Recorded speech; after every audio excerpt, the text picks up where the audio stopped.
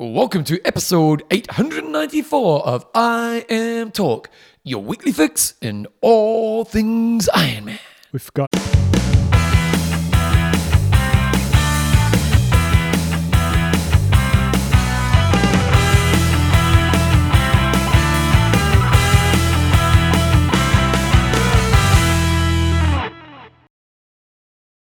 Rightio team, welcome along to episode 894 of IMTalk with Coach John Newsom, Bevan James Eyles.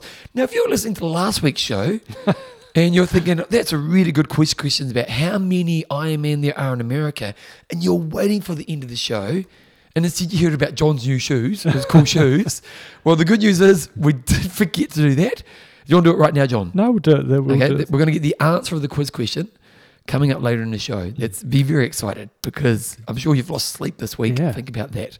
IMTalk is proudly brought to you by our patrons. We've got Neil Lord Flashheart Thompson. That's a great nickname. Yeah. Craig, the Time Lord McCarthy. Julian the Commander Swats. Commandant. Swats. Like Schultz, not Schultz wasn't the Commandant. Clink. Colonel Clink. You know what? I never really watched Hogan's Heroes. Oh, I've watched a few of them. it's great. Did you watch Dad's Army? No, because that was a very popular time. it was a little before our time. So was Hogan Heroes. Hogan's Heroes was actually a lot before our time, but Hogan's Heroes got replayed and replayed and replayed. I'm sure Dad's Army did as well in New Zealand. True. Yeah. Anyway, what am I saying there? So, okay, this week's show. This week we've got news, we've got a hot topic, we've got an interview. We are talking to Andrew Sheaf. We're talking sort of swim, a variety of things on swimming. He's come out with a book, which is quite a technical book to go and read, really about the intricacies of swimming and using different techniques, different drills, different equipment. So it's interesting. Andrew Sheaf. And then we've got a quiz question. We have got a quiz question. Of the week. We've got two of them. Look at that. Okay, let's get into it. Not much news this week because obviously we're actually recording back to back. So hence we've got what's coming up this weekend, Jumbo. Nothing's coming up this weekend. That's what's coming up. But coming up soon. We want to start building the hype train towards the Women's Ironman World Championships. And we need to be pretty excited about this because it should be a cracker of a race. We're going to talk more about that next week. However, a couple of questions, people. First female finisher at the Ironman Hawaii, before it sort of became the World Championships, was not the first year, it was the second year. You had one finisher, and her name was Lynn Lemire. She swam 1:16, biked for 6:30, and ran a 5:10 for a 12:55, which actually placed her fifth out of around about 12 people. Well, there's only 7 finishers. So let's have a look at this. So you had 78 was the first year, and we had 12. 79 we had 12, including one female. 80, when did it get bigger? 80 we only had 12. So the first 3 years it was a very small thing. So it really wasn't then the next year we had 20, but the 10 guys, 10 girls. Oh, these are the top 10s, but yeah. Okay, and so actually it may have been more. Yeah, of course there would have been. Yeah. So, but it took a while to really take off. Yeah. So, and it wasn't the World Championship back then. It was the Hawaii Ironman, which is what it's going to maybe end up being. Further down the track, not the World Championships every year, just be Ironman Hawaii. So let's look at some of the records. So the first female finisher. So what's the swim record in Hakona for females? The swim record is 48:14 by Lucy Charles Barclay in 2018, which was a record-setting year. This bike record is same year. Daniela Reef, she won it that year, didn't she? 4:26. It's smoking fast. And the run record, you might have thought that Chelsea Sodaro got it last year because she had just such an awesome run. She ran 2:51, but the record is still held at 2:50.26 by Mirinda Carfrae. Now, was that the year she ran down Reef? I'm pretty sure it was. That was phenomenal. I'm pretty sure we were on the... if it was 2014, that was the year I was racing because I did that project 2014. So I was thinking it was that year that when we were standing on the sidelines, she went past. And wait a second. There's no way you're going to keep that up. But she did. She was phenomenal. 2014. So let's have a look. 2014. Who won it 2014? Daniela Reef. Yeah, what's the year she ran it down? Yeah. Yeah. And it was a big margin to run 17 down. minutes. Reef ended up running 3:07. Yeah, so coming off the bike, so she was 4 minutes behind the swim and another 9 minutes on the bike. So she was basically 13 minutes behind. Yeah. Ends up taking her out by 2 minutes. And was that Daniela Rees' first? Yeah, it was, wasn't it? Ironman, I think it was. Yeah. So if we go to 2013, I don't think because didn't Rennie win it that year as well? Yes, she did. Yeah. And that year Rachel Joyce got second, and Joycey kind of just blew up in the run that year. Unfortunately, she was gutted. That run, and it's the fastest run ever, and it's still held up. Yeah. And what's really interesting, that was before shoes. Oh, totally. So that's stellar. We saw the women's world marathon record get broken the weekend So before what's last. three? Because there was a one-off shoe, is it? Yeah, just must just be a super shoe. What did she do? Was it two? She's got 2 minutes off, didn't she? Yeah, 2:11, yeah. 2:11 or 2:12. It's just mental. Yeah. So the shoe's definitely making a difference, but holy crap balls, that's just 2 so minutes. fast. Yeah. Well, but how about that performance from Reese? So before shoes, still, and there's a lot better. She was an outlier at that time. Like Reef. I mean, sorry, not Reef. Rennie. Rennie was kind of like, she was a superpower of a runner, but she was a bit of a gap between her and everyone else. There was, whereas now there's a lot of girls who are in that 250 range. 250, 255. So this year, if you're saying who's going to be the runners, you've got Sadara, if she ran 255, 251 last year, and Howell could run the same time, if not quicker. I'd definitely say she could run quicker than that. And then you've got someone like a Laura Phillip, maybe not quite that quick, but she's definitely like a 255. Yep. Daniela Reef on her day is sub 3, yep. And probably not quite down to sort of, I wonder what her fastest is, but she's sort of in that high 250s. Chrissy was in that same. She was in. She had the record before. She was low 250s when she needed to. She was awesome, and there will definitely be some other females that are coming through from. She did two. Okay, so I've just pulled up 2011 randomly. She did 252. So Chrissy was an athlete. Yeah, that was the year she did a shoulder. So remember, she swam 101. She did a shoulder and a swim. Then she had a big bike crash. One of the years she had a big bike crash. But before this, but the swim was really. It was that year because she swam 101, and Chrissy was a good swimmer. And then she what a race, man! Came back took Rennie. Took it out. Unbelievable. So it's exciting times. But as you said, Bevan, 250.26. You would assume if she'd have the super shoes, she'd be quicker than that. Oh, easy. At least a minute or two, wouldn't it? Yeah, definitely. So but some people respond better to the shoes than others, but you almost definitely say you're going to be quicker. So what interesting stat that I pulled out that I thought was interesting anyway was the female finishes in the last edition, which is when we had the split. So is this age group finishes? Age group, total female finishes, I think. When we had the 2-day format, women raced on Thursday, men raced on Saturday, Sunday, whatever it was. And there was 1,200 females racing on that day. And I thought, I wonder what it was before that when it was just the single-day format, and it was less than half. So I think it was 2019, there was around about 560 finishes.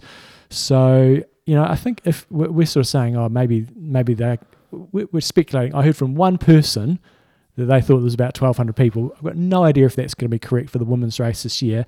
If it is, that's on par with what they had sort of in the post-COVID comeback race. And I think if they did get around that number, that's still a pretty successful day. And we sort of talked about the pros and cons last week's show, but it's one of those chicken and egg sort of situations. So we get more females racing, even if it is a bit easier to qualify, maybe they'll bring more people into the sport. True. Yeah. I don't know. So, what's the flow-on effect? Yeah. Yeah. It's easier to qualify, but B, if that brings more people in the sport, is that such a bad thing? Don't know if it is or not, though. Because we go back to that concept of general public just know Kona. Even if a lesser person gets there, they still get the prestige. And for a lot of people, it'll be interesting. Okay, John, let's go to quiz question. Now, let's do last week's quiz question, and then we'll put a new one in for this week. So last week's quiz question was, how many Ironman races are currently being held in the United States? I'm going to say Kona counts. We're going to have a pause in a second so we can actually work this out. Okay, I'm going to say Kona counts, Wisconsin, Boulder. Oh, you remembered another one that I'd forgotten about. I reckon. You keep thinking. California is one. Yeah, so we go California. I'm going to assume that some of these are not discontinued because I know some of them have been recently. Coeur d'Alene, but I think that I'm not sure if that happened this year. 70.3. You've got Lake Placid, as Bevan said. Then you've got Texas. Boulder. Boulder. I wouldn't have got Boulder, so you did well there. You've got Florida. Yep. You've got Hawaii. You've got Arizona. Then you have Maryland. You got Chattanooga.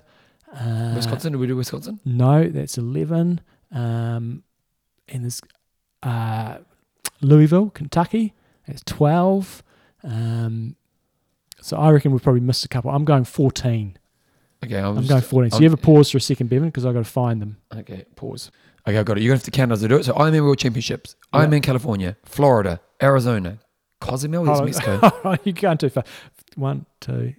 Wasn't that hard? Yeah. I did 3. Yeah. And there's only 3. No, 4. Yeah, 4. Arizona, Texas, Got that. Lake Placid, British Columbia is not, no. Wisconsin, Maryland, Chattanooga. That's it. Must be more. I'm I'm on the Ironman website, North American Races. Yeah, but there's Texas. I said Texas. You said Texas, did you? Yeah. Here we go. I'll go again. We go Kona, California, Florida, Arizona, What's happened to all these Texas, ones that... Lake Placid, I reckon that website's dud. Wisconsin, Because you mentioned Boulder, Maryland. Oh, yeah. Arizona. Maybe Boulder's only 7.3 now. Could be. If that is the case, we counted up quite a few, and if they're not all there... So there's actually 9. All right, we got up to 14 before. Yeah. So there's a lot of discontinued races. So wait, I'll look up Ironman Boulder. And there's like Lake Placid. Has that been discontinued as well? No, that's still there. Coeur d'Alene, I was pretty sure that was Ironman Boulder 70.3. Right. Yeah. So I think a lot of you have been discontinued. So it's 9. Mm. When you said 14, Mm. you're well off. I was well off. There I was going to say, you Americans have got so much bloody choice. But still, 9's quite a lot. But yeah, but for a country of 400 million people, Mm. you know, we used to have 2 full distances here in New Zealand. One.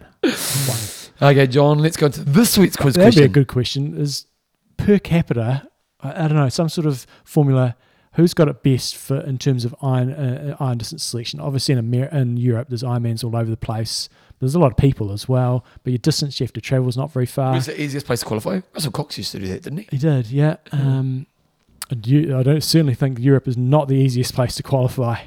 Definitely not. Okay, John Bo, let's go to this week's quiz question. This week's quiz question is which woman finished 10th and 32nd at last year's Ironman World Champs in Kona? Because I went 32nd. The person who got 10th and the one who got 32nd. Yeah, because I just thought I'm pulling out a random one. No one's getting this. It's an impossible question. It's not impossible. Anything's possible. That's the Ironman logo. Anything's possible. We used to do the 32nd. I used to guess the 32nd on multiple times. Who was going to finish No, I the think you guessed it twice. We've done it for 20 years. I did it once. It was Luke McKenzie, wasn't it? It was. Yeah. So who finished 10th? That's not an impossible task. Yeah. 32nd. There may not even be 32 finishes. Okay. But we'll give it a crack. If you get it, I'll give you $100. But don't Got look. it. Yeah. Okay, if you get both, you're going to get both. Yeah. I'm going to give you $100. I've got cash in my drawer. Right. Okay, there we go. The money's or the bag. Okay, we've got an interview. We are talking to Andrew Sheaf. We'll do an intro into him. So it's a good interview. Here he is right now. Right, guys, we've got Andrew Sheaf on today, and he has been a swim coach at the University of Arizona, University of Virginia, as well as a bunch of other universities across the state. He's an ex-swimmer. More importantly, he's the author of A Constraints Approach to Swimming. And often when you pick up swimming books, it might just sort of tell you, go and do some main sets and talk about different swimming technique. This book is quite different in terms of how it breaks down pretty much everything you ever want to know about swimming. So welcome along to the show, Andrew. Thank you. Appreciate you having me. Give us a little bit of your background. I've just said you did some coaching at universities and you've been an ex-swimmer yourself, but give us your sort of background. Yeah, so I got involved in the sport pretty late in life. I started taking it seriously, in high school, so around age 15. And, I was a decent athlete at other things, and I kind of realized as I was going through the process that I missed a lot of the skill development aspect of it. And so that kind of took me down a journey to try to, figure these things out, along the way and try to just mostly to improve myself.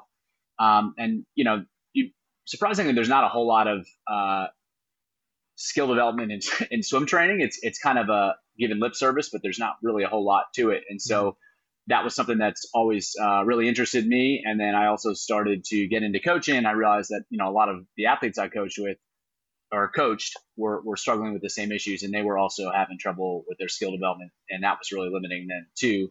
And so for me, just trying to figure out anything and everything I could to make progress in that area. And then, it wasn't just, trying to find some solutions. I wanted to find the most effective and the most efficient way so that, you can get the best result for the most athletes. If it works with one or two athletes, to me, that's not really what I'm looking for. And so it just kind of was a long journey of trying to figure out, a bunch of different strategies that could, get consistent results. And that's really what kind of, has led me to this point. So in terms of this book, as I said, most swimming books you pick up are going to be swim sets, technique, and a lot of the time it's going to be based on that athlete's experiences, who's been coaching them. And yes, there's going to be some science in there. But your book, and I haven't read it cover to cover, I've sort of been scanning through it.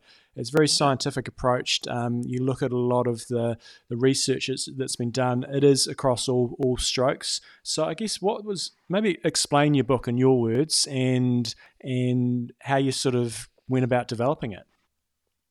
Right. So kind of like you said, that most of the education, whether that's, from books or seminars or conferences or even on the internet, you kind of have like, all right, here are the strokes, or here's freestyle, and here's some drills, and then here's some training. And there's kind of no connection to between the two. And also there's not really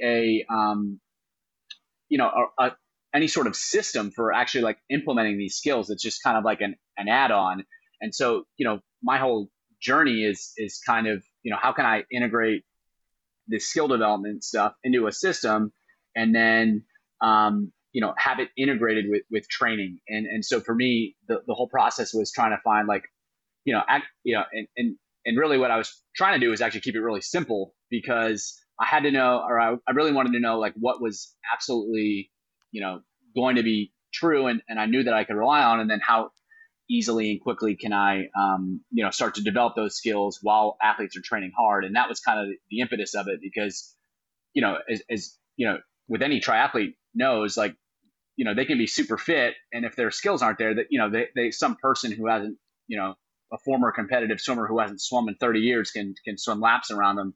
And so the importance of skill is pretty obvious, but there's not really that much of a systematic approach. And that's really what I was trying to accomplish, and have been trying to accomplish, and still am trying to accomplish, because to me, that's kind of like the end goal. Because if you can do things consistently, you can do things reliably, and then you can also do it, within training, then I think that that's really what the end goal is for me.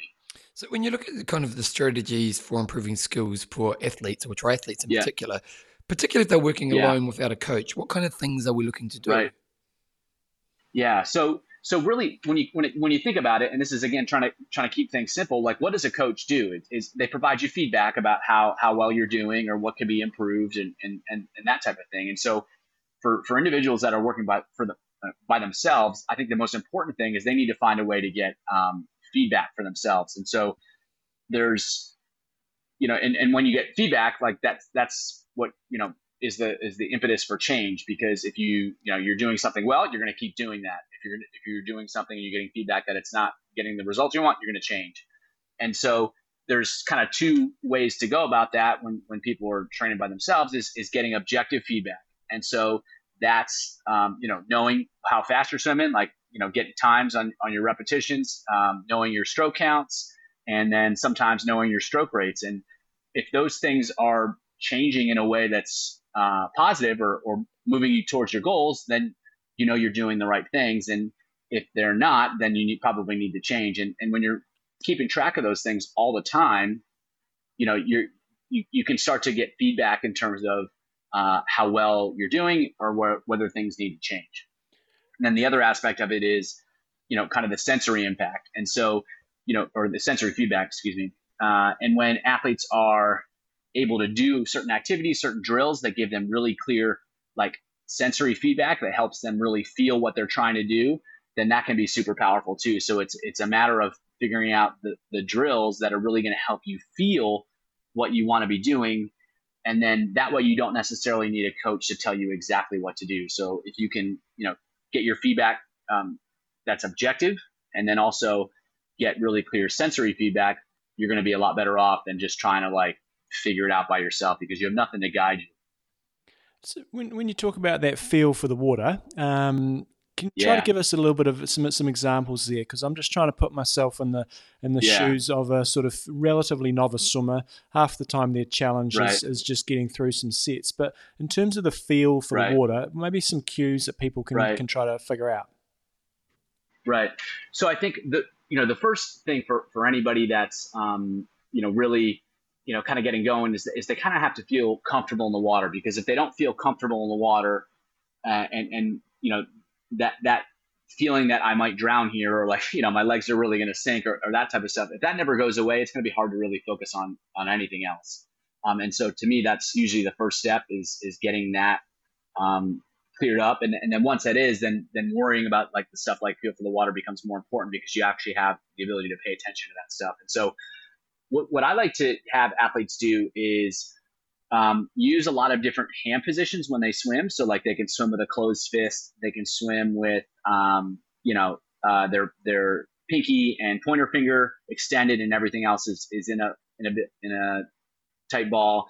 And doing things like that really changes the flow that goes over the hand, and then they can start to feel different things, because it kind of goes back to that sensory thing, is that if you're pulling through the water and it feels exactly the same all the time, you're never going to really learn to differentiate stuff. And so if you can force a change by holding your hand in different positions, you're going to start to feel how the water flows over your hand differently.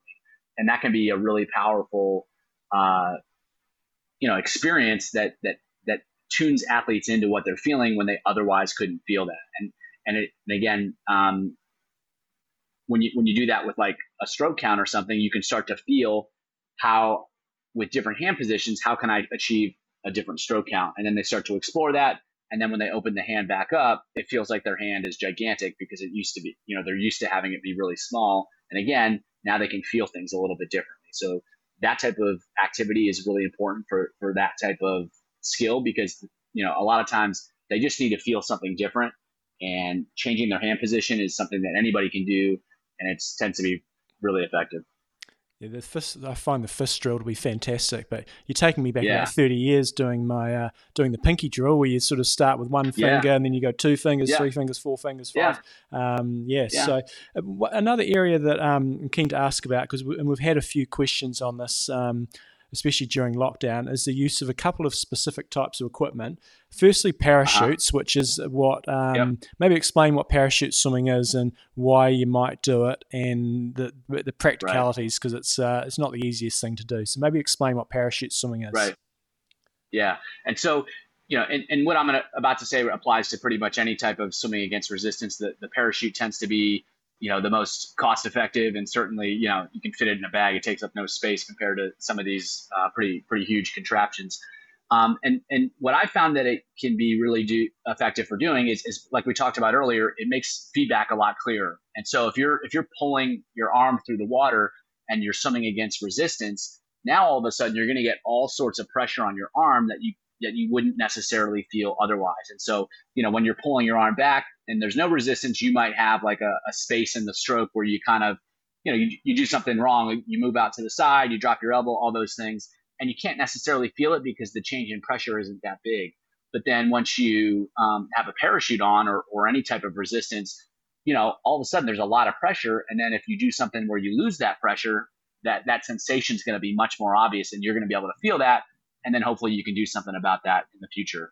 So that's one aspect that's really effective. The other thing is, when you're using a parachute and you're not being effective with pulling, you're not going to go anywhere. And so that's another type of feedback. That's just right in your face. It's like, well, I'm not moving, so I'm going to need to figure out something else to do. And that can be super helpful too. And in terms of using it, I think when people are starting, they're way better off starting with much lighter resistance. So just get the smallest parachute you can find. and don't worry about like, don't start doing like 200s or something like that. Just stick with 25s, give yourself plenty of rest, and just kind of feel it out. And it's better to work on, a smaller volume done with really well than just kind of like, do your normal workout with a parachute. That's probably not gonna work out too well. So if you've never seen what a parachute is before, guys, it's basically you have a harness on and you're towing a parachute behind you, and it's just going to be grabbing water and forcing you to go slower. Right. I would it would be pretty entertaining to see somebody trying parachute swimming and not moving. But one aspect where you aren't moving, and this happened a lot during the lockdowns, and happened for me as well. At home, we've got a pool, and my son wanted to swim, and we were trying to set up some sort of stationary device where he could stay in there. Is that a very effective thing to do? If someone has a pool at home and they can set up, is there effective measures, and what are the pros and cons to setting up some sort of harness where you're basically stationary swimming, you're not moving at all? So maybe explain if that's a good thing to do or it can be detrimental. Yeah.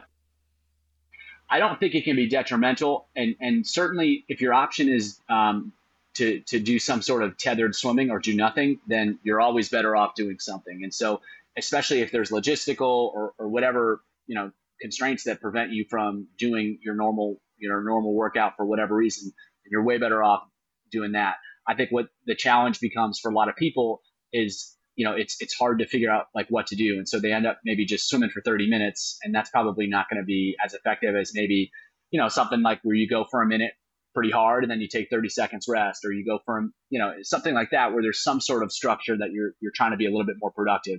The other thing that it can be useful for is like someone can work on like sustaining a given stroke rate. So let's say that they know that their stroke rate is pretty low, and they want to focus on improving it.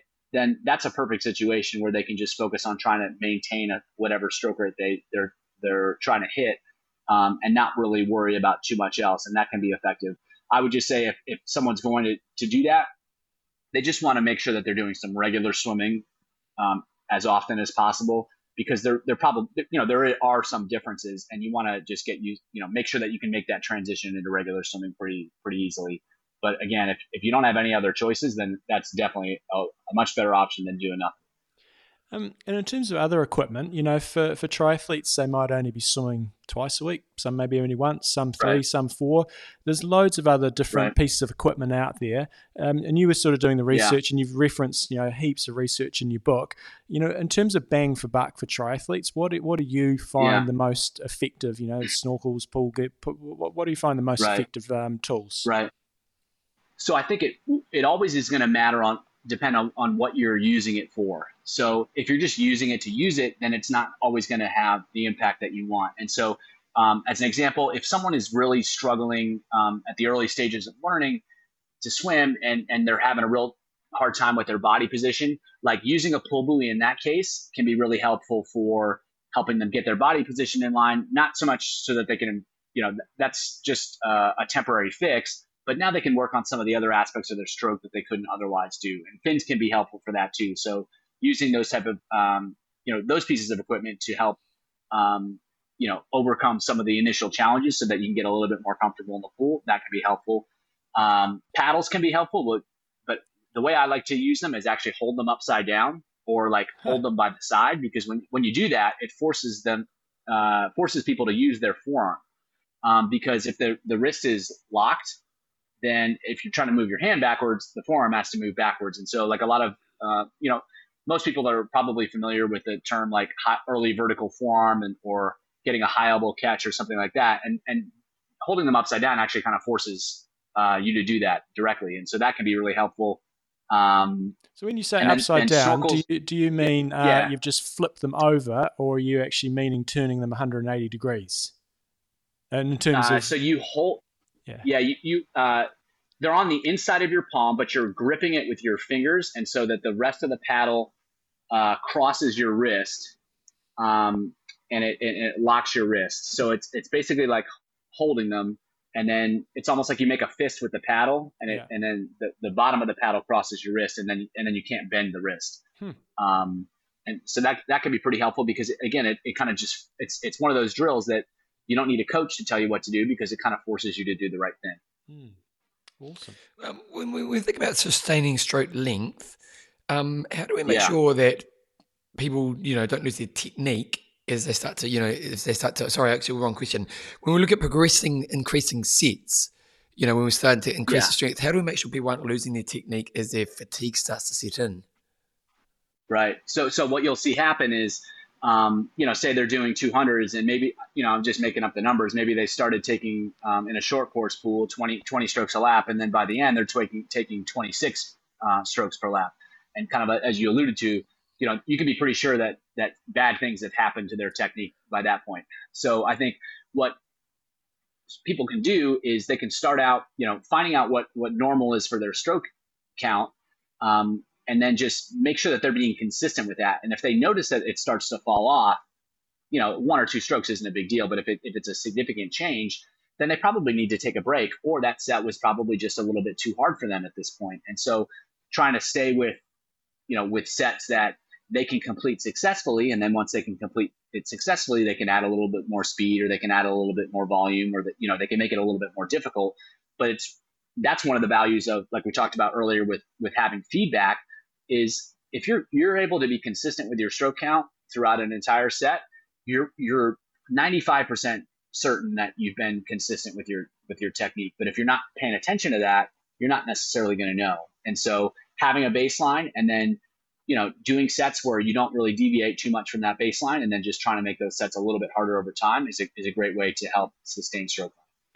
One question we often get from swimmers is, and I'm not sure if you've addressed this in the book or not, is how to improve their kick. Triathletes, especially ex-runners, often their ankles are almost at bloody right angles. But in your experience coming from the swimming world, how can triathletes try to improve their kick? Sure. And so you mentioned the ankles, and so having like the really, really good swimmers have almost like freakishly flexible ankles, and that certainly helps the kicking. So you can stretch them, and that can be beneficial. The one caveat with that is, one, if you're not careful, you can probably hurt yourself. And then 2, you got to think about whether that might actually be hurting your running performance. And so, that's something that people can play with if they want to, and it can improve their kick, but you got to think about what the potential costs of doing that might be. Other than that, I've found generally the approach to kick training can be like just go longer, but for whatever reason, kicking tends to respond really well to shorter and faster. And so even if you do ultra, the longest races possible, if you want to improve your kick, you probably need to start doing stuff that's like 15 to 20 seconds of really hard effort, take 15 to 20 seconds of break, and then just keep doing that. And that tends to improve kicking more than, really long kick sets. And that's another thing that can be really helpful. The last thing is probably sometimes doing vertical kicking. And so that's like you go into a pool that's, deeper than you are tall, and you're straight up and down, and you just focus on kicking there. And you can either keep your hands out of the water, or you can use them for support. It doesn't really matter. But a lot of times people have trouble keeping their legs a little bit straight. So sometimes if their ankles are really inflexible, they bend their knees probably too much. And so by doing the vertical kicking, you can really focus on keeping them straight. And that's a different way to train that skill. Now, you definitely see some athletes just doing kick, maybe a couple of hundred kick, and it just seems a bit aimless, just sort of a little bit of junk miles. No, but you got to do it fast. The hard kicking is great. Yeah. One question I had from a guy that I swim with, he's a good swimmer, but he sucks at pull, and so his pull is like slower than his normal freestyle when you're wearing paddles and stuff, and significantly slower. What do you find it often causes that big differential between people with their pull? Either they're good swimmer, shitty at pull, or less good swimmer and then really good at pull. Okay, so if they're the easier one is if they're not good at swimming, but they're good at pulling. That usually means that they have some sort of like body position problem where their legs and their hips tend to sink in the water.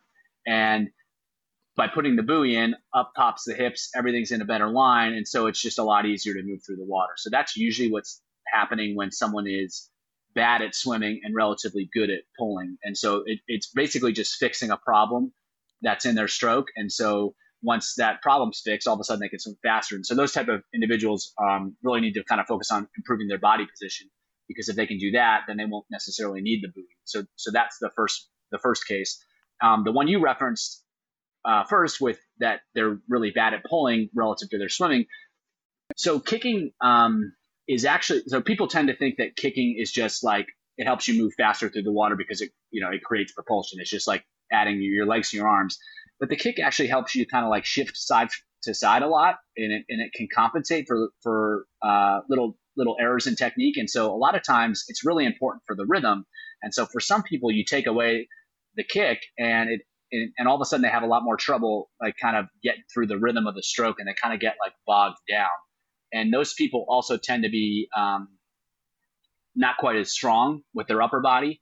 And so the way to kind of get around that is, unfortunately, is to do some pulling, and that usually tends to help. And I think, like the kicking, because it's focused on one area of the body, the arms can get tired fast. So you're probably better off, quote unquote, strengthening them by doing shorter and faster stuff, rather than just trying to go long and try to survive. Because, if someone's pretty weak in their upper body, after, a minute or two, they're going to be really tired, and then it's just really not effective. And so, kind of counterintuitively, the route to more endurance in pulling is probably doing shorter, faster stuff to help build up the strength. And then once the strength's build up, then they can kind of add the distance and add the endurance to it.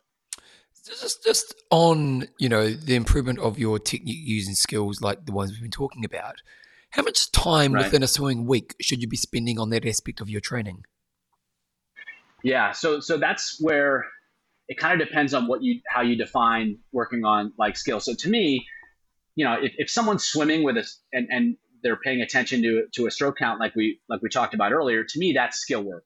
And so as much as possible, I try not to separate the two, because you always kind of want to have an element of some sort of skill in everything you're doing, because whether you know it or not, like if you're just doing a set like 10 100s and you think it's just training, well, you're practicing swimming that whole time, no matter what. And so you may be getting, the right heart rate zone that you think you want to be in, but you're also either reinforcing good skills or bad skills. So I think it's really important to pay attention to it all the time.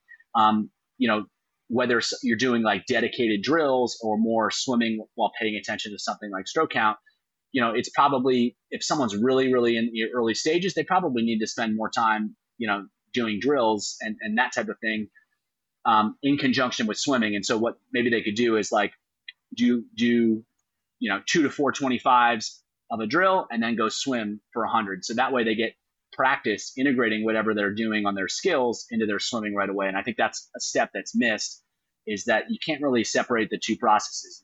You can work on your skills a little bit and then you try to transfer that into your swimming as much as possible. And the more experienced someone is, they may need small reminders for their skills and they can do a lot more of the swimming stuff. And then earlier in the process, it's more about, practicing the drills and then trying to translate that into their swimming. So depending on what the athlete, where they are, I think earlier in their training, earlier in their learning experience, they can have more drills in the beginning. And then, as they get better and better, they can focus more on what they're doing while they're swimming as their focus. Awesome. So give us a bit more of a plug on the book in terms of if people are keen to get it, maybe just explain what they can expect in there and how they can follow you and where they might be able to get the book from. Sure. So they can get the book on Amazon or Barnes and Noble, pretty much wherever. And then what I try to do in the book is explain all the different ways that you can use different sets to influence skills. And so I think there's probably like 100 sets in there. And what I try to do is explain the idea behind what you're trying to do and how you can use this, a given concept to improve your skills. And then I give you one or two practical examples of how that might look, so that you can take the theory, understand it in practice, and then use that kind of understanding to adapt to whatever situation you're in as a coach or an athlete. And then I have a website, and then on that website there's a little mini course that you can get for free, and it's super practical. It's, I think even if someone is not a coach, it would probably be relevant because you understand some basic concepts in terms of how to design sets and how to get more skill development out of the sets. And they can get that at it's www.buildbettersets.com. Again, that's free, and that's probably a great starting point. Even probably before the book, because it's a lot simpler and it's a lot more practical. Awesome. So guys, if you want to check out the book, it's called A Constraints-Led Approach to Swim Coaching by Andrew Sheaf. Thanks so much for your time today, Andrew, and hopefully you guys got some good content out of that and you're going to be able to go and practice some more effective swimming. So thanks, Andrew. Yep, thanks for having me. I appreciate it. Now, if you want to get his book, what I'll do is I'll put a link to it in our show notes. Yeah. It's as we sort of discussed with Andrew, it's not your classic lots of swim sets. There is a lot of swim sets in there, and there's a lot of skill-based work in there as well, and a lot of drill work and stroke rate stuff. It does encompass all 4 strokes, butterfly, backstroke, breaststroke, freestyle. So if you're a coach, I think it's a worthwhile resource to go and get. And if you're an athlete and you do want to put some time into your swimming, then it's a good one. If you're just looking for a workout book, it's not the right place for you to go.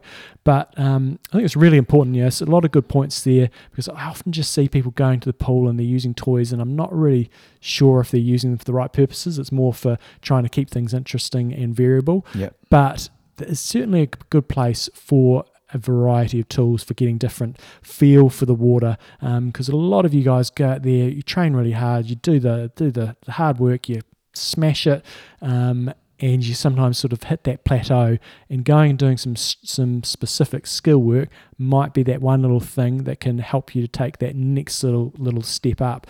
Like the little things like last week in a set we did some swimming with one paddle, so you'd have, instead of having both paddles on, we would do just like 200 meters, and we'd have it paddle on, and then you do that 50, and then you swap and you put the paddle on the other hand, and you can just feel that difference between the 2 different hands. Yeah, you get a little bit of strength work, but it's just you'll feel particular dead spots. And the same thing applies when you're using other gear like bands or pull work. There's a variety of reasons why you should do it. So check out the book if you're keen to take your swimming. He's got the course as well. Sorry? He's got the course. We did this interview about a month ago, didn't we? But he mentioned the course. So I can't actually remember what the course was. So hopefully just write that down now, or go back and listen and get that from him. But he mentioned that in the interview. Okay, let's go. Coach's Corner / 1, 2, 3, 4. High five. We've got 2 high fives because I got my yoga high five. Oh, that's right. Yeah. Well, this is just a real general one. The old holy hammer, Murray Lapworth. It was one of those questions like, give me a program and I've got to try to do it in 30 seconds. And I'm not sure if he intended this for the show anyway, but it's some content that I thought was relevant. It's like, how should I train for a 70.3 race? Okay. It's like, right, where do I start? You're doing the elevator pitch for a program. Yeah. So his question was, he was out biking the other day with another guy, Pete O'Brien, I think it was. And they were sort of debating whether we should train fewer days and less intensity. Both those fewer days and less intensity. Train fewer days and less intensity. Yeah, that was it. And both those guys, how old Murray be now? 85? Yeah, 85. Joking, Murray, 21. Yeah, Murray's in his 50s and Pete will be in his 50s as well. And probably the other end of 50, not the close end. I thought they were our age, John. Yeah. And trying to redeem myself. Both are focusing on their cycling. So this is sort of a slightly more cycling specific question. Now, Murray went out and was smashing it through the hills and wanted to sort of ask about a few specific questions. But should we train fewer days, less intensity? And we're going to put a spin on that as you age. And it depends on a lot of factors, and this is going to be a really short pitch on how to do this. But Murray's training for a bike race, which I think is round Taupo. 160k. 160k, whatever. Big race. And so for a lot of you guys as well, what I want to hone in on is trying to be specific. So when you ask questions about, how should we train, one of the first things you should do is actually think about the course that you're trying to train for.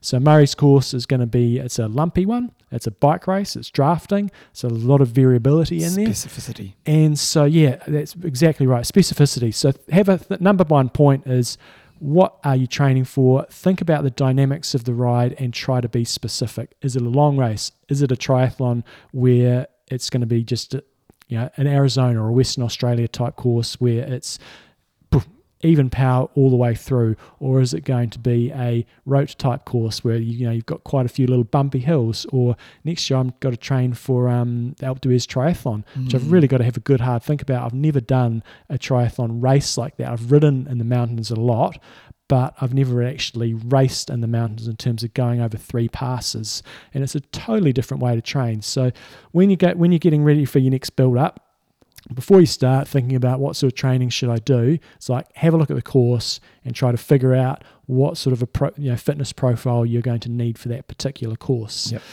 Point number 2 in the high five, and I just noticed I've only got 4 points, is as you age, recovery is going to be quite a bit longer between sessions, and that's certainly something I experience now. We're still only in our mid to late 40s. Yep. Mid. Oh no, we're late. Mid.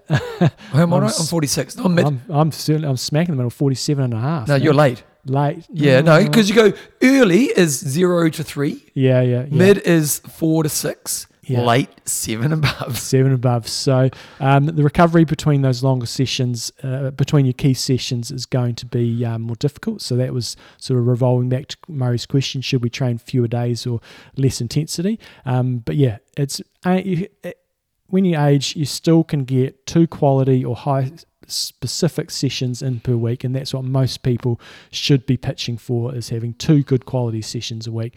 Quite a bit different when you're younger. Like I look at some of the juniors and stuff, and like Thomas can just like smash himself day after day if he wants to. I discourage it, but they just bounce back so much quicker. And you're seeing a lot of these pros these days just racing on consecutive weekends. If we try that, we'll be all over Rover. So I've got my yoga high five coming. Yeah, as you age, make sure you spread those key sessions through the week. Point number 3, as you age, and this applies to most people, is where you're going to get stuck out is doing lots of moderate intensity. So again, think about the type of course you're training for, but what's going to hurt you the most is lots of moderate intensity. And especially if you're doing bike racing, you need that endurance for like 160, 180k race, but you also need that sort of that peak power, whereas just going at a moderate intensity is what's going to put you into a big hole. And what I would say, everybody have 1 day off your legs each week, and have a swim only day, even if you are doing bike training. I think I'm going to stop there, Bevan. Okay, I'm going to do my high five. Anything else just to add, just quickly? General guidelines: do lots of pre-season work on your weakness. Point number 2, get your base in, big miles if you're doing bike racing, and then get your specific work done as you're approaching the race. That was a bit blah. Anyway, yours is going to take it to the next level. I'm about to say I'm about to add more blah. Okay, so 1, 2, 3, 4, high five. So as I was saying at the end of last week's show, since I've just had back issues this year, which it's kind of been a step forward, 3 steps forward, 2 steps back kind of process, I've thought I need, one thing I've never been good at is body care. Mm-hmm. I'm really good at pushing myself hard in exercise. I exercise a lot, exercise extremely hard. I've got a good balance of exercise. So I've got good strength, core, cardio, top end, plyometric. So when you look at my work training week, generally speaking, I'm kind of nailing, if general fitness is the goal without being kind of trying to be an athlete, I'm kind of nailing that. So I'm kind of happily overall. But the flexibility piece and body care work just never happened. Mm-hmm. And to be honest, it's never happened because I've never needed to. I've just got away with murder for a long time. Whereas in the last moment in time, unfortunately, just in the last couple of years, I've just kind of injuries that are bigger. Because I've always had injuries. I think if you're going to move, you're going to have injuries. It's just how you're managing them. So I just determined I would try to bring a yoga habit in place. And when I went to Bali, it was kind of an easy thing to do because you're time rich. I tend to do an hour work at the gym doing bike or weights, and then I just do 20 minutes of yoga. But when I came back, I thought, well, let's see if I can keep this up. But it's that thing of, we've all had that thing we think we should do, and we do it for 2 days and we don't do it. And so what's the difference that actually makes you become the person who actually does it? And that's what I'm quite proud. I was saying at the end of last week's show, it's been over 2 months, I think, since we've been back from Bali, and I haven't really missed any of the sessions I plan to do. So here's my 5 on this. So first of all, understand your why. And I think that's really important, because for people like us who like triathlon training or like my gym stuff, like the the yoga's not something I'm necessarily going to love. Mm-hmm. You know, it's more of there's a reason why I need to do this. Yeah. And for me, as I hit my mid to late 40s, it's longevity of movement's my real goal now. You know, I still like at this moment in life, being an athlete's not, I just don't have the time to be an athlete. But, you know, in 5-6 years from now, I think I'll be a bit more time rich in life. And in that moment, I may look to be a bit more of an athlete. But the more important thing to me is I want to be able to move with intensity and the way I like to move for as long as I possibly can in my life. And that's just not like sitting on a bike doing a 40-minute easy ride. It's like, I like pushing myself. Yeah. And so the wise is a more of a longer term approach, is that by investing the time now with this area of my life, if I can add more flexibility, more, you know, range of motion, all this type of stuff into my week, then surely it's a better future. So understanding the why is really important. And also the other why is to manage my body right now. So there's kind of two tiers to that. Planning like a legend. That's really important. Now, I'm a very good planner. Like my weekly meeting, Present. my morning meeting. I'm very good at not just knowing how to use my time, but knowing how to focus on my time. But with that, I don't have many gaps in my day. And so, you know, my day is pretty much from 4:45 in the morning through till 7 o'clock at night. It's full. And I go from one thing to the next, and I'm very focused. I've learned how to manage my life. So I had to really think about, if I'm going to try to fit a yoga habit in, when is that going to happen? And basically it's in the morning. So my morning routine's changed a little bit. I get up a little bit earlier. So I get up about 8 minutes earlier than what I previously used to. And the extra 8 minutes means that, and a little bit less mucking around. So previously I'd kind of get up, have breakfast, have my morning meeting, and then I'd browse for 10 minutes. You sometimes send me some pretty early emails. yeah, because I'm up early. So whereas now I've lost the browsing. So now what I do is I get up 8 minutes earlier. I had my breakfast, I go into my office, I do my morning meeting for the day, which takes me about 8 minutes, and then 20 minutes yoga. And it's literally, yoga's done, I get in the car and I go to work. So it's, you know, if you're like me, and let's be honest, a lot of the people who do our sport are very high functioning, high demand people, especially if you're doing Ironman. So you've just got to look for that gap. And you've really got to prioritize that. So actually, that probably goes on to my next point, is you've got to prioritize it. So it's that thing of, A, I've got to get up to bed 8 minutes earlier. B, I've got to get to bed at the right time. You know, and so like previously I go to bed at 8:30 and to 9 and maybe kind of muck around a little bit, whereas now I'm in bed at 8:30. I tend to be asleep by 9. So it's that kind of prioritization piece as well. Learn how to do the workout. And so I'll just pull up YouTube. So there's a couple of people I've been using on YouTube. So for a lot of people, like there's some movements I just can't do. So like a pigeon pose, I'm so tight in my hips that like they're opening up. Yeah, to do it properly, I can't get my knee down on the ground. So I think one thing you've got to understand is where are your limits within the movement. Now, again, I've been doing this for 2 months. I'm definitely, my range of motion's improved a lot. So that's definitely happening. But at the same time, it's that thing of one philosophy, I think I talked about this on the show recently. One philosophy I've had in life right now is building the 5-year framework. You know, so like with my piano playing, I've gone back to just nailing grade 3 this year, which is, you know, it's about in 5 years from now, I'm going to be an awesome grade 9 player. So it's that understanding where you are right now and where your progressions are, and then being really wise and not, because for people like us, we like to push, you know, and so like, and yoga is not something you can really, it's not like a cardio session where you can just max out. No. You know, it is more of just like, you've just got to take your time, you know, and so, so learning what your limitations are and learning how to get the most of this. So like the breathing thing, I'm not very good at because I kind of tend to hold my breath. So I'm just trying to be aware of, okay, well, what I'm trying to learn is staying in safe ranges of motions, working out what works for me, what doesn't work for me, focusing on that breathing. I want to get to that point where the breathing process is a kind of subconscious process. So, and just understanding where your learning is within that process.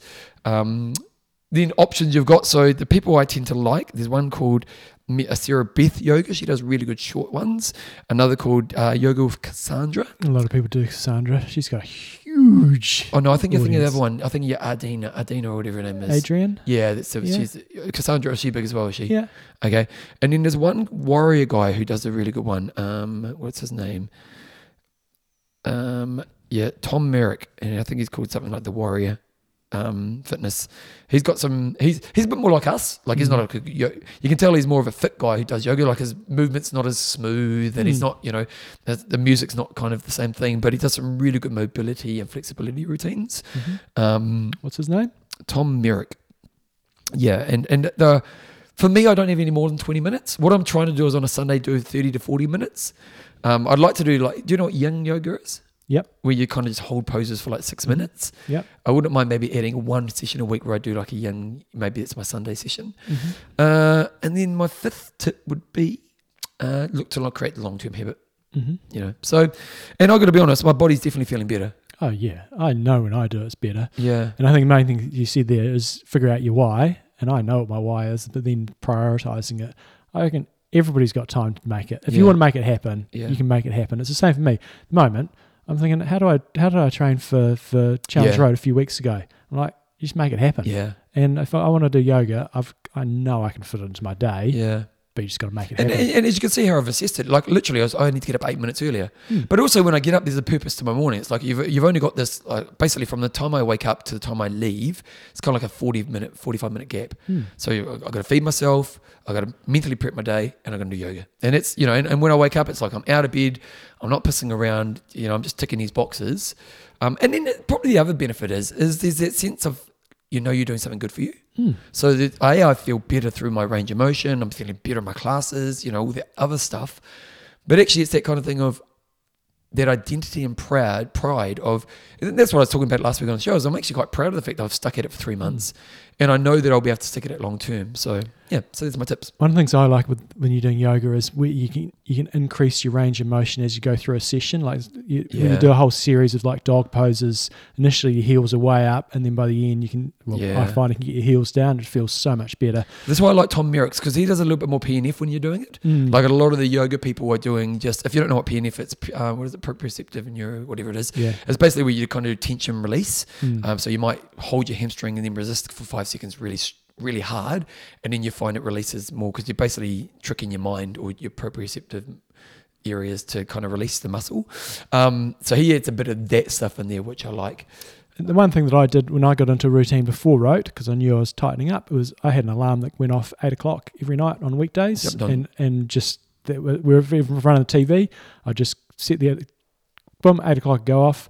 Put my phone on 20, 25 minute sort of timer, and I wasn't stopping until it was done. Yeah. And you just did it every night. My family took the piss out of me, said, "Oh, Dad's alarm's going off." Yeah. But it made me do it. That's a great strategy, but because even like bedtime alarms, if you're that person, if we think of Greg Welch, which I was talking about last week, he was the guy who would never go to bed on time. A bedtime alarm's a really great thing to do. And if you're going to do a bedtime, if you are that person who, you're meant to be training in the morning and you should be bed at 9, but it's 10 o'clock and you're still watching Jerry Springer, like a bedtime alarm's a great thing. But when you do a bedtime alarm, have the list of things on the alarm. So it might be 9 o'clock, and at 9 o'clock I stand up, I leave the lounge, I go brush my teeth, I bang, I pick up my book, and it's a really good tool because absent-mindedness doesn't work, or intention doesn't always work. Planning does. And again, so there you go. So there you go. Okay, John, let's go to website of the week. Got an email through from the Mountain Snail. He's got, thoroughly enjoyed the interview of Amy Whitehead a few weeks ago. It made me think of a fantastic interview of UK swim coach Mel Marshall, who's most famous for coaching breaststroke legend Adam Beattie. She talks about deliberately messing with his schedules and his swims to get him prepared for the swimming when things can go wrong, like goggles breaking, travel disruptions, and so on. Really amazing. It's on the Inside with Brett Hawke. Must be a podcast. So you basically said, check it out. I was going to suggest it to you and randomly re-release it as a Throwback Thursday. So anyway, that interview, I just started listening to it yesterday. So it's a swimming-focused interview. I didn't actually get to the part where they talk about deliberately messing with the schedule just to get him outside his comfort zone. So this woman used to coach Adam Beattie, who's really good, amazing breaststroke swimmer. But just doing little things to get him out of his comfort zone. It's so easy, especially with swimming where everything's very controllable, just to get into that routine. But then when you get to a swim meet, something might happen. I don't know, you might get marshalled incorrectly, or I don't know, something might get wrong. You're late for the bloody pool, and you can go into this spiraling out of control panic, and so your focus. She did random things, like as you said, like breaking goggles, disrupting travel. We had this coached roll. Did you ever go to rolling stuff? I saw him quite a bit. And so this guy Rolly, he's a bit random, but his heart was awesome. He's in a wheelchair, and he used to have a really good try squad for Does he still swimmers. coach? On and off. Yeah. His health's not so good these days, Okay. I don't think. But the one thing that screwed all of us over so many times is you'd be pumping it through the set, and then you get to the end and you look up, and he'd written the whole session up beforehand, and he would have changed it, and you're like, all of a sudden you're doing extra nice. 3 200s. And I'm like, what? That wasn't up there before. Yeah. And there's so many little techniques you can use to, Do you know to one screw that does? people. I get what you're doing there. Is that kind of changing the situation to make stressful? So how do you deal with the stress? The one that frustrates me is when people say, I don't like the session. It's like, or that, like for our runners, I don't like that run. Yeah. Hey, you're not meant to like every run. You know, you're like, if liking every aspect of this journey is key to your success, you're not going to be successful. And It's learning how to deal with the things you don't like. the things that you're not good at are usually where you've got the most amount of growth. Anyway, I didn't actually end up listening to the rest of the interview. I sort of got distracted and went elsewhere. However, one thing, started going down a rabbit warren, which I probably should have actually listened to the rest of the interview, because it was from a few years ago, it was during COVID, and they were talking about this, the ISL, which is International Swimming League. Okay. And this was around before COVID. And So it's a bit like the Collins Cup kind of thing. yeah, it was flashy lights, like going to a disco, and you great. have all these team-based sort of things. A bit like Super League kind of for So swimming. hyping up entertainment. Hyping it up. And then it doesn't go anymore. And then I looked into, why doesn't it go anymore? And the person who used to back it was this billionaire Ukrainian, and it basically stopped as soon as the war happened. So that went till 2022. Doesn't go any longer. And then I went down the rabbit hole of how much money do swimmers make? How much money do swimmers make? 5 days later.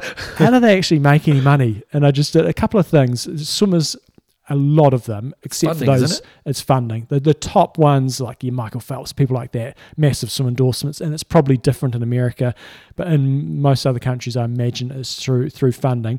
But you can actually make a bit of money in swimming. They have a World Cup series. This year there's 3 meets, and there's $1.2 million prize money across those meets. But there's a lot of races. A lot of races, but you can, with that one, but from what I could see, it's points based, and you can do 3 events, or your 3 events can count, and you get points, and then there's sort of prize money based on points. But if you're saying there's 3 meets, so it's basically 400,000 a meet. Yeah, it's not And huge. there's probably how many events? Probably 20 events, I would say so. maybe Yeah. even more, with Yeah. both sexes. So it's not a huge amount of money. No, it's not. It doesn't surprise me. The world champs, they have the long course world champs, which is your main ones, but they're only held every second year. Pretty reasonable sort of money at the world long course champs. It has been held the last few years every year because I think they were sort of catching up from COVID. But at those ones, there's $65,000 per event, so $20,000 for the win and $2,000 for 8th. So if you make the final, you're in the money. And then they also have a short course worlds. Not sure if that's held every year or every second year, but there's $2.1 million at the short course worlds. And when you go to those races, I did have this up here, you get $10,000 for a win and $2,000 for 8th place, so $45,000 per race. As you said, Bevan, there's a shitload of events, so you got your 4 strokes, and you've got at least 3 distances in each stroke. And 2 sexes. Yeah, and 2 sexes. Yeah. And nowadays, do they put the Paralympics para-athletes in as well? They'd have different, I presume there's some prize money, but I'm guessing it's going to be a lot less Why than is that. it probably more of an entertaining sport? Because it's always good to watch. Well, you don't see the Why not? You don't see the pain and stuff. It's an above shot. So the only time I watch swimming is Olympics, and that's more parochial. But it's cool to watch. It is good. It is good to watch. And I think if you're into swimming, it's good. But a bit like athletics, I don't really watch. I watch a little bit of athletics, but I don't watch any marathon running.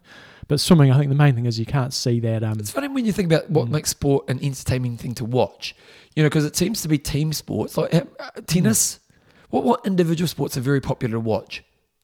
Golf, tennis, there's big money ones. That's probably about it, really, isn't it? When you think of entertaining sports watching, it tends to be team sports. It does. And it tends to be a bit of a yo-yo thing. It's not just a one-off. You think of like a track, it's not just who's the best to do this thing. It's not like who gets to the finish line fastest or who throws this furthest. It's kind of like there's a seesaw battle that's happening that kind of crescendos at the end. Whereas, marathon, cycling is probably the one because again, there's quite a bit sometimes happening. Sometimes there's nut bugger all happening, but a marathon. But even cycling is pretty niche. Yeah, but like a marathon race, it's generally just a war of attrition, isn't it? Yeah. It's just one drops after and the a other. marathon race is only really one moment. One or two moments that define the race. So you're watching a 2-hour event when one person breaks away, and the problem with that moment is it's a slow. Well, and it breaks away and it's done. Yeah. The moment's actually only about 10 seconds. Whereas like a good game of sport, like rugby or league or soccer or whatever, that seesaw thing. Yeah, it's interesting, isn't it? Anything else on that, John? Nope, that's it. Pretty tough way to make a living, old swimming.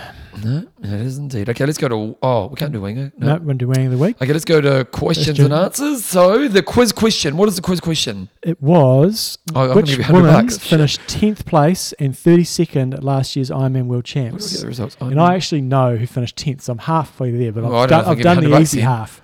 I'm pretty sure Laura Siddell finished 10th last year. Results. Wait a second, results. Okay, results. Let me pull them up. Does PTO have the whole thing? They have all the pros. They don't have all the age groupers, but they have the pros. So I'm pretty sure that Laura Siddell finished in 10th place last year. 32nd. Okay, wait a second. I've got it here anyway. Oh. And yes, I'm right. Laura Siddell finished in 10th place. She swam 58. She biked 4:46 and ran a 3:17. And she was about 3 minutes behind Sky Monch in 9th. And she was 4 minutes in front of Susie Cheatham, who was 11th. 32nd, I'm having two cracks at it, but I won't get my 100 if I get the second one. Now, you only get one chance, mate. I'm going Hayley Chura. She's a really good swimmer. That's my first guess. And my second guess would be Meredith Kessler. Wait a second. Ironman's a pain. Okay. Who'd you go? I've never even heard of this person. Oh, good shit. $700. Beatrice Neres. And there was only 32 finishes. Oh, there you go. So she was last female finisher. She did 101 swim, a 5:27 on the bike, and a 4:02 run for a 10:38. Beatrice Neres from Brazil. And who was 10th? 10th was Laura Siddell. Okay. So Beatrice Neres, where did she qualify? If you don't have 10:28, she qualified at Ironman Brazil. Ooh, much better time. She did a 9:14. She swam 58, rode a 5:01, and then ran a 3:09. Hasn't done any racing last year, so maybe that qualified the year before. Hawaii Ironman last year was her last race potentially. How old is she? She is 37, 49 kilograms. Oh, that's lightweight. 158 centimeters. One time years ago with Joe and I did a press up in Joe. I did a review. I was doing a bench press of Joe. Joe was about, I don't know what my wife weighs. Do you reckon you can? Okay, here's the question. Yeah. Do you reckon name how much Belinda weighs? Yeah, just about 60, low 60s. Yeah, I don't know what Joe is. Probably same. No, Joe would be lighter than Belinda. You reckon? Yeah. I would never clue. I don't even know what I weigh. When was the last time you weighed yourself? It was a depressing experience fairly recently. And it scarred me so much. I haven't been back. Yeah, I think I weighed 73 like the other day when I weighed myself, and that's way too heavy for me. I'm always between 78 and 80. That's actually the reason when we did it was when we did the sweat testing a few weeks ago. Yeah. And I got on there and I was like, these scales are wrong, Hayden. They were special Garmin ones, so they weren't wrong. I was like, they're wrong. You need to buy some new gear. Yeah. Yeah, broken. Okay, there you go. Okay, last week we did last week's, didn't we? Okay. Yep. You didn't even know swim set. So let's say thank you to our patrons. Mark Hot Rod Dixon. Chris Schrader. And Anthony, the Long Train Running Weeks. Dun, dun, dun, dun, dun, dun, dun. See that long train running, about to disappear without love. Who sings? Who sings? Come Absolutely on. no idea. Oh, Doobie Brothers. Let's say thank you to our patrons. If you do want to become a patron, you can support the boys and what we do each week. Go to www.imtalk.me. If you're thinking to yourself, I need to do that, and you never get around to do it, be like my yoga. Plan it into your week. If you want some coaching, coachjohnhouston.com. Have you got any slots in your camps? Alp d'Huez haven't, but if you guys are listening, especially Kiwis and Aussies, my camp down south in Queenstown in April, definitely got slots in that. And Hawaii next year, if you're planning for that, it's in May. It's awesome experience. We've got a wide variety of athletes, and that's what puts people off. So Paul Howes is coming over, nice. And he'll be towards the tail end of the field, and he wants some company. So we've got people at the front, like at the Albinator, and we've got people at the other end of the field. So if you ever wanted to go to Kona, I'm just saying next year's the year to do it. See you, man. See you. Because, just saying, next year's the year to do it. Is there a secret you're holding back for us? No. He's just saying. Just saying. Hey, he's just saying. Yeah. Next year. See ya. If you want anything I do, bevanjamesoz.com. Anything you want to email us, imtalkpodcast@gmail.com. Now, you held back. Last week you said there's something we've got to say for next week's show. Oh, we've got to save a little bit because... but you said with the gossip section. I'm going tramp. I'll be finishing my tramp today, Bevan. Where you going?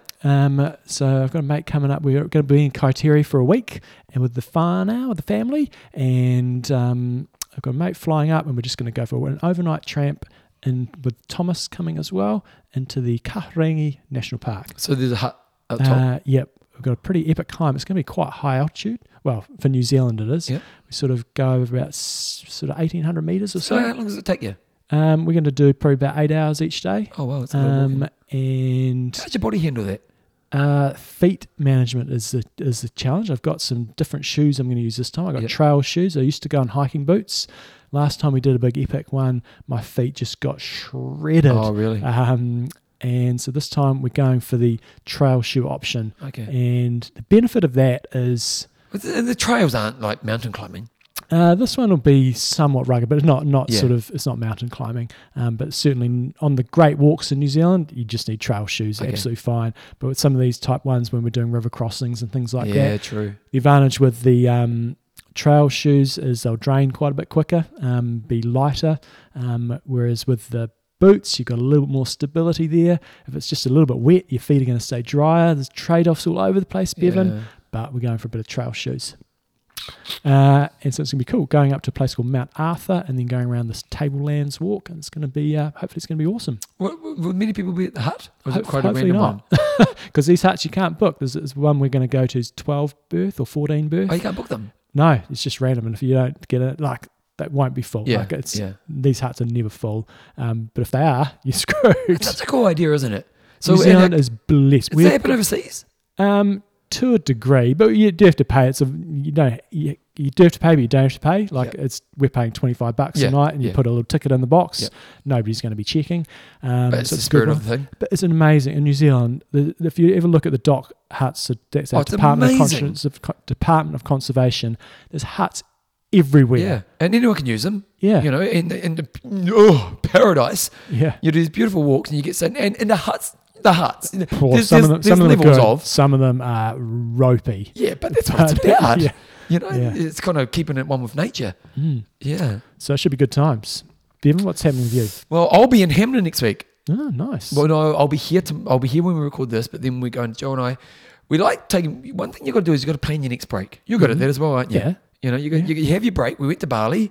We're like, well, we'll have a Christmas break, but we need a break in the mid. So we'll head to Hamden. So Hamden is about an hour out of Christchurch. It's a great place if you just want a few easy days away. I'm getting a knee injection, so I can't do any exercise for a week. So I thought I'll head away, get that done. So that's good. And then I may need a knee operation. God, you're falling to pieces. Yoga's not going to save that, is it? No, unfortunately not. But fingers crossed the knee injection works. And then what else happened, John? I've just been... Good gelato place in Hamden. Is there? Yeah. I think it's Size Gelato. It's quite good. That's good. Yeah. We were disappointed. What's that little cafe that's behind the pools? Powerhouse? Oh, it's usually pretty good. Well, John, we went there a few years ago and they had a platter. It was only like $40. Best platter of our life. So much so we planned our next holiday just so we go to platter. And so the next holiday we went there, we were like just perfect platter. Everything about it, you know, because you want a platter, you want your meats, you want your cheeses, you want the fruity stuff. You want high end, you know. And this was high end, John. They over delivered. So, I even went on Instagram, and I never do this. I'm like, you need to come here and do this platter, and they've taken it away. Oh, they've taken it away. I thought you said they've turned shit, but no. No, I'm sure it's still fine, but the platter's not there. Oh dear! How can you not have the platter? You know, like there was a highlighter. Clearly, your Instagram post had no influence whatsoever. Obviously, I have no. I'm not an influencer at all. No. Do you like a platter? There's a time and a place. I'm not a regular with a platter. Probably not when I go out to a bar. But when you go, when you're going to a bar, what are you getting? Burger and fries. tell you what I always get for dessert, and that's dessert. creme brulee. If we're going to, I wouldn't go the burger and fries very often. I'd often go steak. We don't have a lot of meat at home, so I'd often go for a steak option or a salmon option. Yeah. Oh, so you mean a restaurant? I mean like pub. Oh, pub. Oh, pub. Then I might play it safe and go burger. You go burger. Yeah. Yeah. Yeah. Or the fish and chips. Yeah. I love a burger. I'm such a simple man. Give me a burger anytime, man. I love a burger. Oh, and I'm really disappointed if it's not a good burger. We went somewhere the other couple of weeks ago. It's not hard to get the burger right. Okay, tell me this, Tom. So we went. No, it's not hard, but sauces can make a difference. It can. Yeah. And don't give me. I don't want pulled pork. Give me. I don't even like chicken burgers. Just give me a big bit of beef. But anyway, so we went to this place, Earl in town. We do first table every Friday. Yeah. Do you have first table? No, but you've said So first table in New Zealand, it's basically you pay $10 and you get 50% off your meal. It was pricey, isn't it? Not when you go first table. Right. And highly recommend. Really beautiful food. But I got the burger. Mistakenly, I got the burger. And when you go to high end and they do a burger, they try to be fancy pants. So they had burger and then they had crisps. And I thought they must be like fries. So the burger arrives. The burger's fine. It's a bit small. Try to be arty with the burger. Just give me a lot of meat. But anyway, the burger was fine. But it was potato chips. They were. Yeah, is that an American thing? Or is it a Europe thing? You get that sometimes. I'm like, what the hell is that? I know. Because I would have ordered fries if I knew that was the case. Because you need when I go out on a Friday afternoon, I want to be chock-a-blocker by the end of the meal. And I wasn't chock-a-blocker. No, I was, if I had some fries, but crisp, they were good crisp, don't get me wrong. Yeah. But you can't get a crisp wrong, can you? Now, John Newsom, you are a crisp connoisseur. Yeah. What's your brand? Snackachangies all the way. Is it the one I like? Yeah. Yeah, they are premium. And every time they deliver. They are really crunchy, amazing flavour. Yeah, no. Every time they got flavour. It's one of those things, once you've gone there, you can't come back. No, Bluebird just doesn't do it for you anymore. Either you're out the back door. Either used to have Orion's, which I liked, but they got rid of them. So there we go. That's the chip connoisseurs. That's your food section for the week. All right, let's wrap it up. I'm Russ. I'm Indo. Train hard. Train smart. Kia kaha.